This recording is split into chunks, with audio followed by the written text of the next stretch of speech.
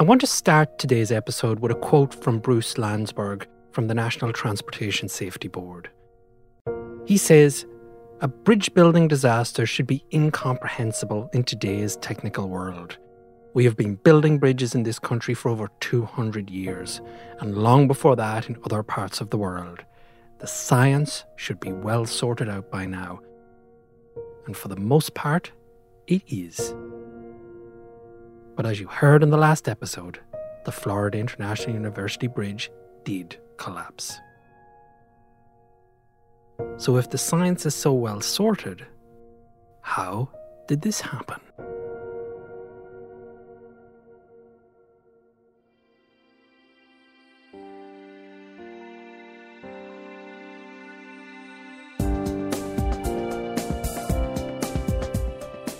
This is the Brady Haywood Podcast, a show about failures and disasters.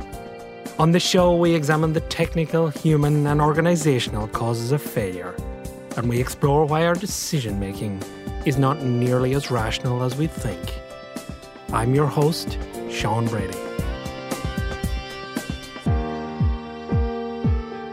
Today's episode is part 2 of our 3-part series on the collapse of a pedestrian bridge in Miami, Florida in 2018. While many things would come together to cause the collapse of this structure, the National Transportation Safety Board, the NTSB, would identify some serious errors in the design of the bridge. In this episode, we take a deep dive into these errors, and we attempt to understand why they occurred.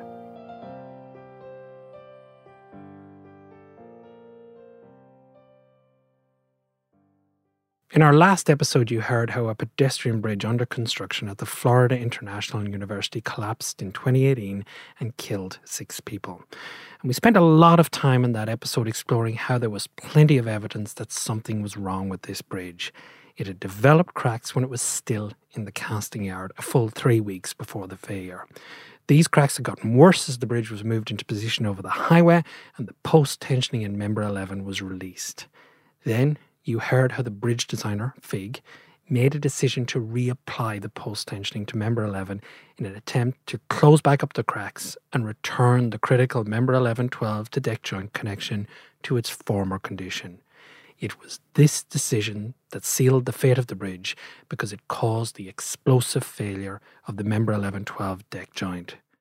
So in this episode, we're going to explore the serious design errors that led to the joint being fundamentally weak in the first place.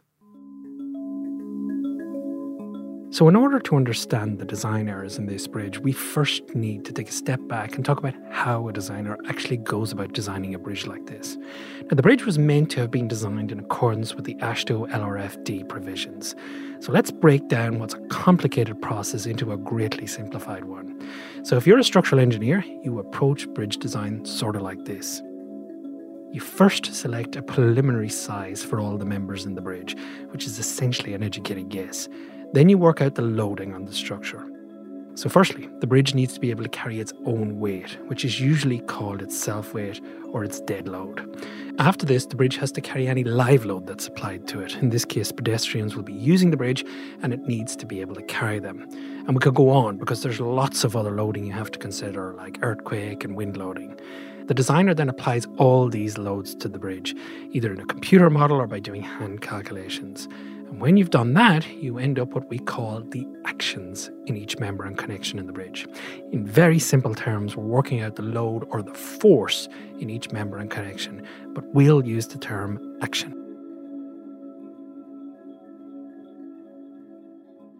Once you've done this, you work out the strength of each of the members and connections in the bridge. Sometimes this strength is referred to as the resistance, but for our purposes, we'll use the term capacity.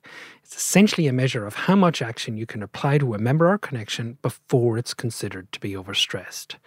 Then you go through each member and connection of the bridge and you check that the action in each member and connection is smaller than its capacity to resist that action. Once you've confirmed all the actions are less than the capacities, the bridge is essentially designed. So in very simple terms, the action in any given member or connection has to be less than its capacity to resist that action. If an action is higher than a capacity, then you have a problem, and this means that the design of the bridge has an error in it. And this is precisely what the NTSB found in their investigation of this collapse.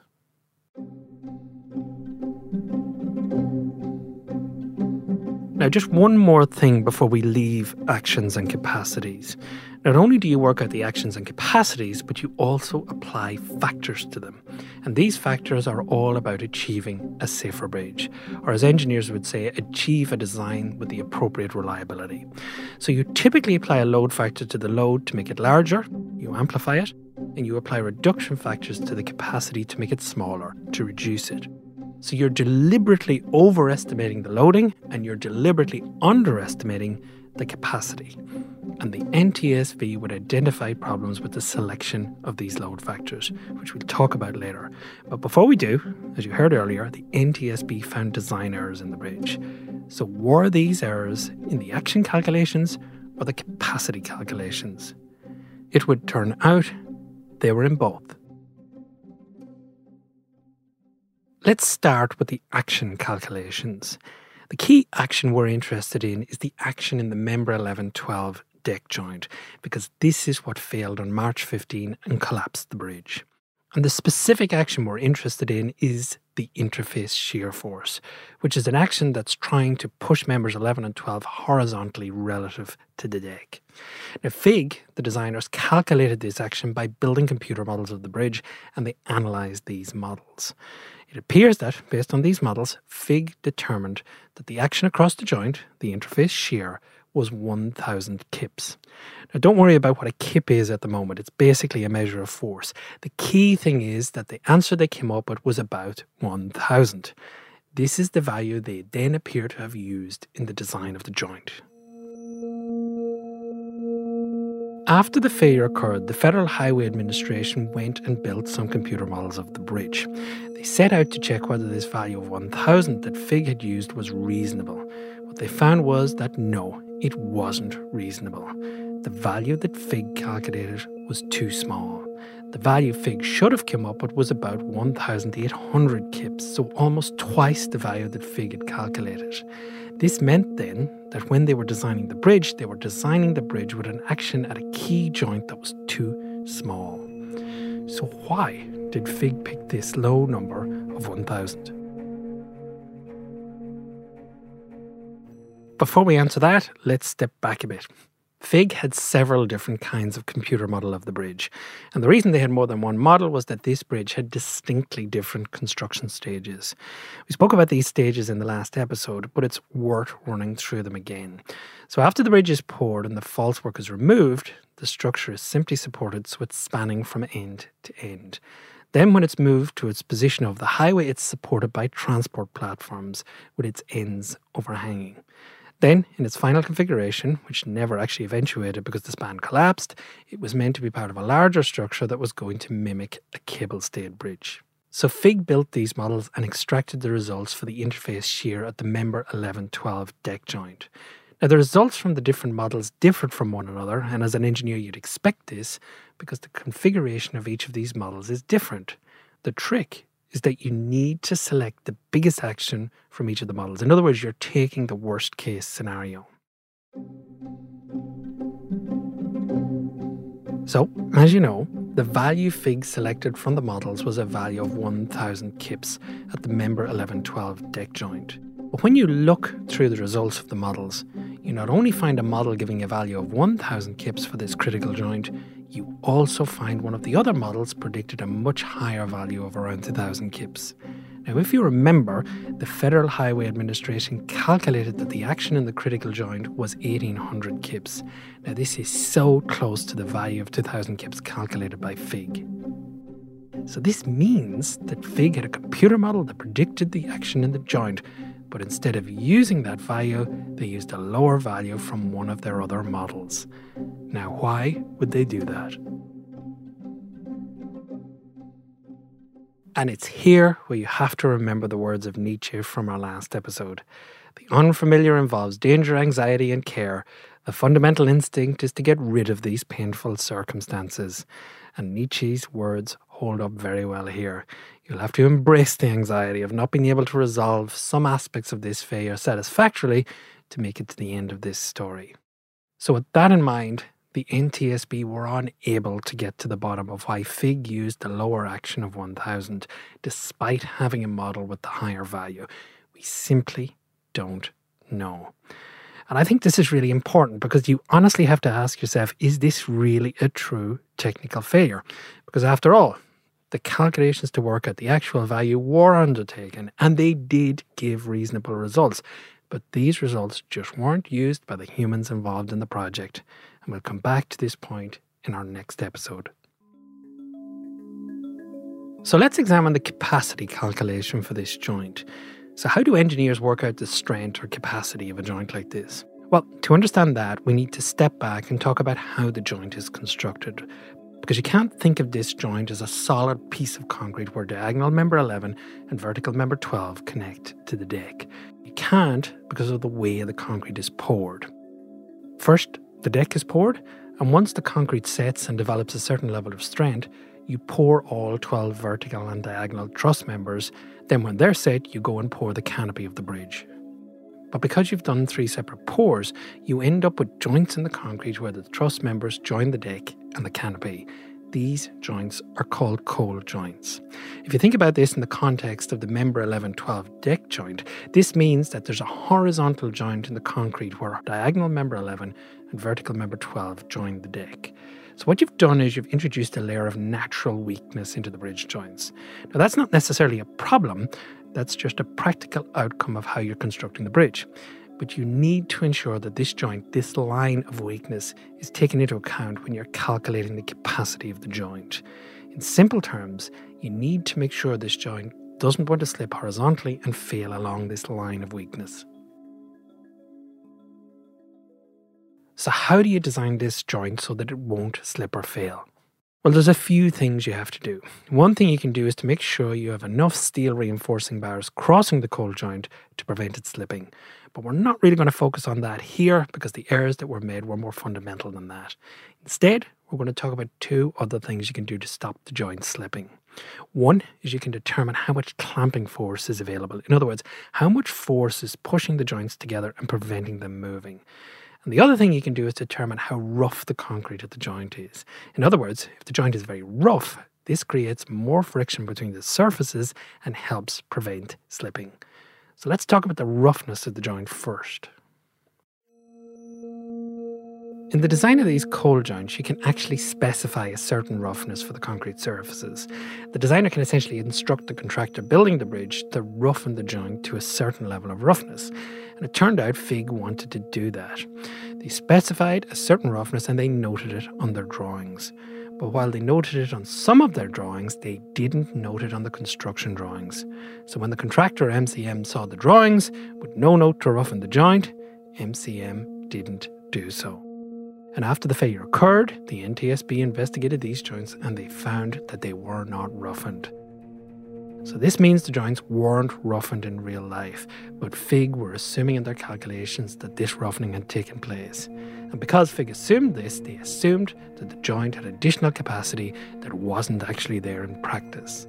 Now, while this point is important technically, the NTSB do note that even if the roughening had taken place, it wouldn't have been enough to save the bridge. So that's the roughness of the joint. Let's talk about the clamping force across the joint. The greater the clamping force squeezing the joint together, the higher the friction, and more friction makes it harder for the joint to slip. So the bigger the clamping force, the bigger the capacity of the joint.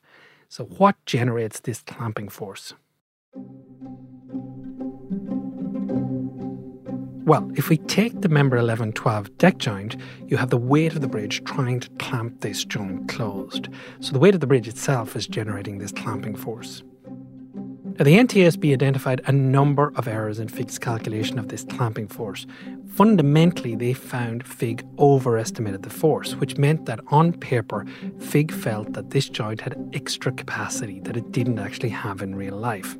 They calculated the clamping force inappropriately in 2 ways. One, they included load on the bridge that was not always going to be there, namely the pedestrian load. Think about that. The pedestrian load actually adds more weight to the bridge, which in turn increases the clamping force, which then produces a higher capacity for the joint. But that pedestrian load is not always on the bridge, which means that when it's not, the clamping force is smaller than it was being assumed by Fig. So that was the first issue. The second issue relates to the load factor that was applied to the clamping force. You'll remember we talked about load factors that you apply to the actions to artificially make them larger. So you assume more load on the bridge than is actually going to be there, and you get a safer design. Fig made an error in the selection of the load factor they applied, which led to an overestimate of the clamping force. So how did this happen? Well, Fig could choose from two load factors to apply, 1.25 or 0.9. They applied a value of 1.25, which just means they multiply their loading by 1.25 to make it artificially bigger. So they make it 25% bigger. But the design code recommends that the load factor that's applied has to generate the most adverse case for the bridge. Now, usually applying an extra 25% of loading to the bridge will be the worst case, except when it comes to calculating the clamping force. Because by adding an extra 25%, you're actually making the bridge less safe because you're assuming more clamping force than is there in real life. So in this case, you shouldn't select a factor of 1.25, you should select 0.9. In other words, you multiply the loading by 0.9 so that you only take 90% of it, and you use that to calculate the clamping force. This results in a lower clamping force, which means a safer design. So let's pull all this together. Fig underestimated the action at the critical joint by a significant amount. The action they should have considered should have been about twice what they used. At the same time as this design error, Fig assumed that the bridge had extra capacity because of roughening, which it didn't have, and they also assumed it had more than an extra 25% in clamping force, which it didn't have either. It should come as no surprise to us then that when the bridge was forced to carry its own weight back in February 2018, when it was simply supported and its false work was removed, that it cracked at the critical joints. Even at that stage of construction, the actions on member 11 would have been twice what Fig assumed, and the capacity of the member 11-12 deck joint to resist that action was considerably lower in practice than what Fig had calculated. So you can see here there were numerous errors in the design of this bridge. And for me, this throws up a whole range of questions.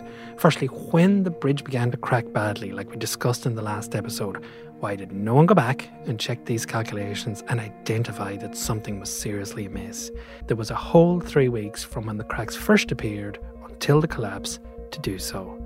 Secondly, there was a detailed peer review process in place to identify any errors in the design of the bridge. Why did this process fail to identify these errors? It probably feels very easy at this point to say that design errors caused this failure, that the designers were incompetent. But I want you to hold off from doing this, because as you'll hear in our next episode, this collapse is so much more than the story of design errors. And to pull it apart, you'll go on a journey that will encompass a murder in New York and a smoke-filled room. You'll hear about why the commercial arrangements can have a huge impact on how people do their jobs, and we'll return to Nietzsche. Because ultimately, this is a story of how the very protections we put in place as an engineering profession can be eroded, ignored, and dismissed.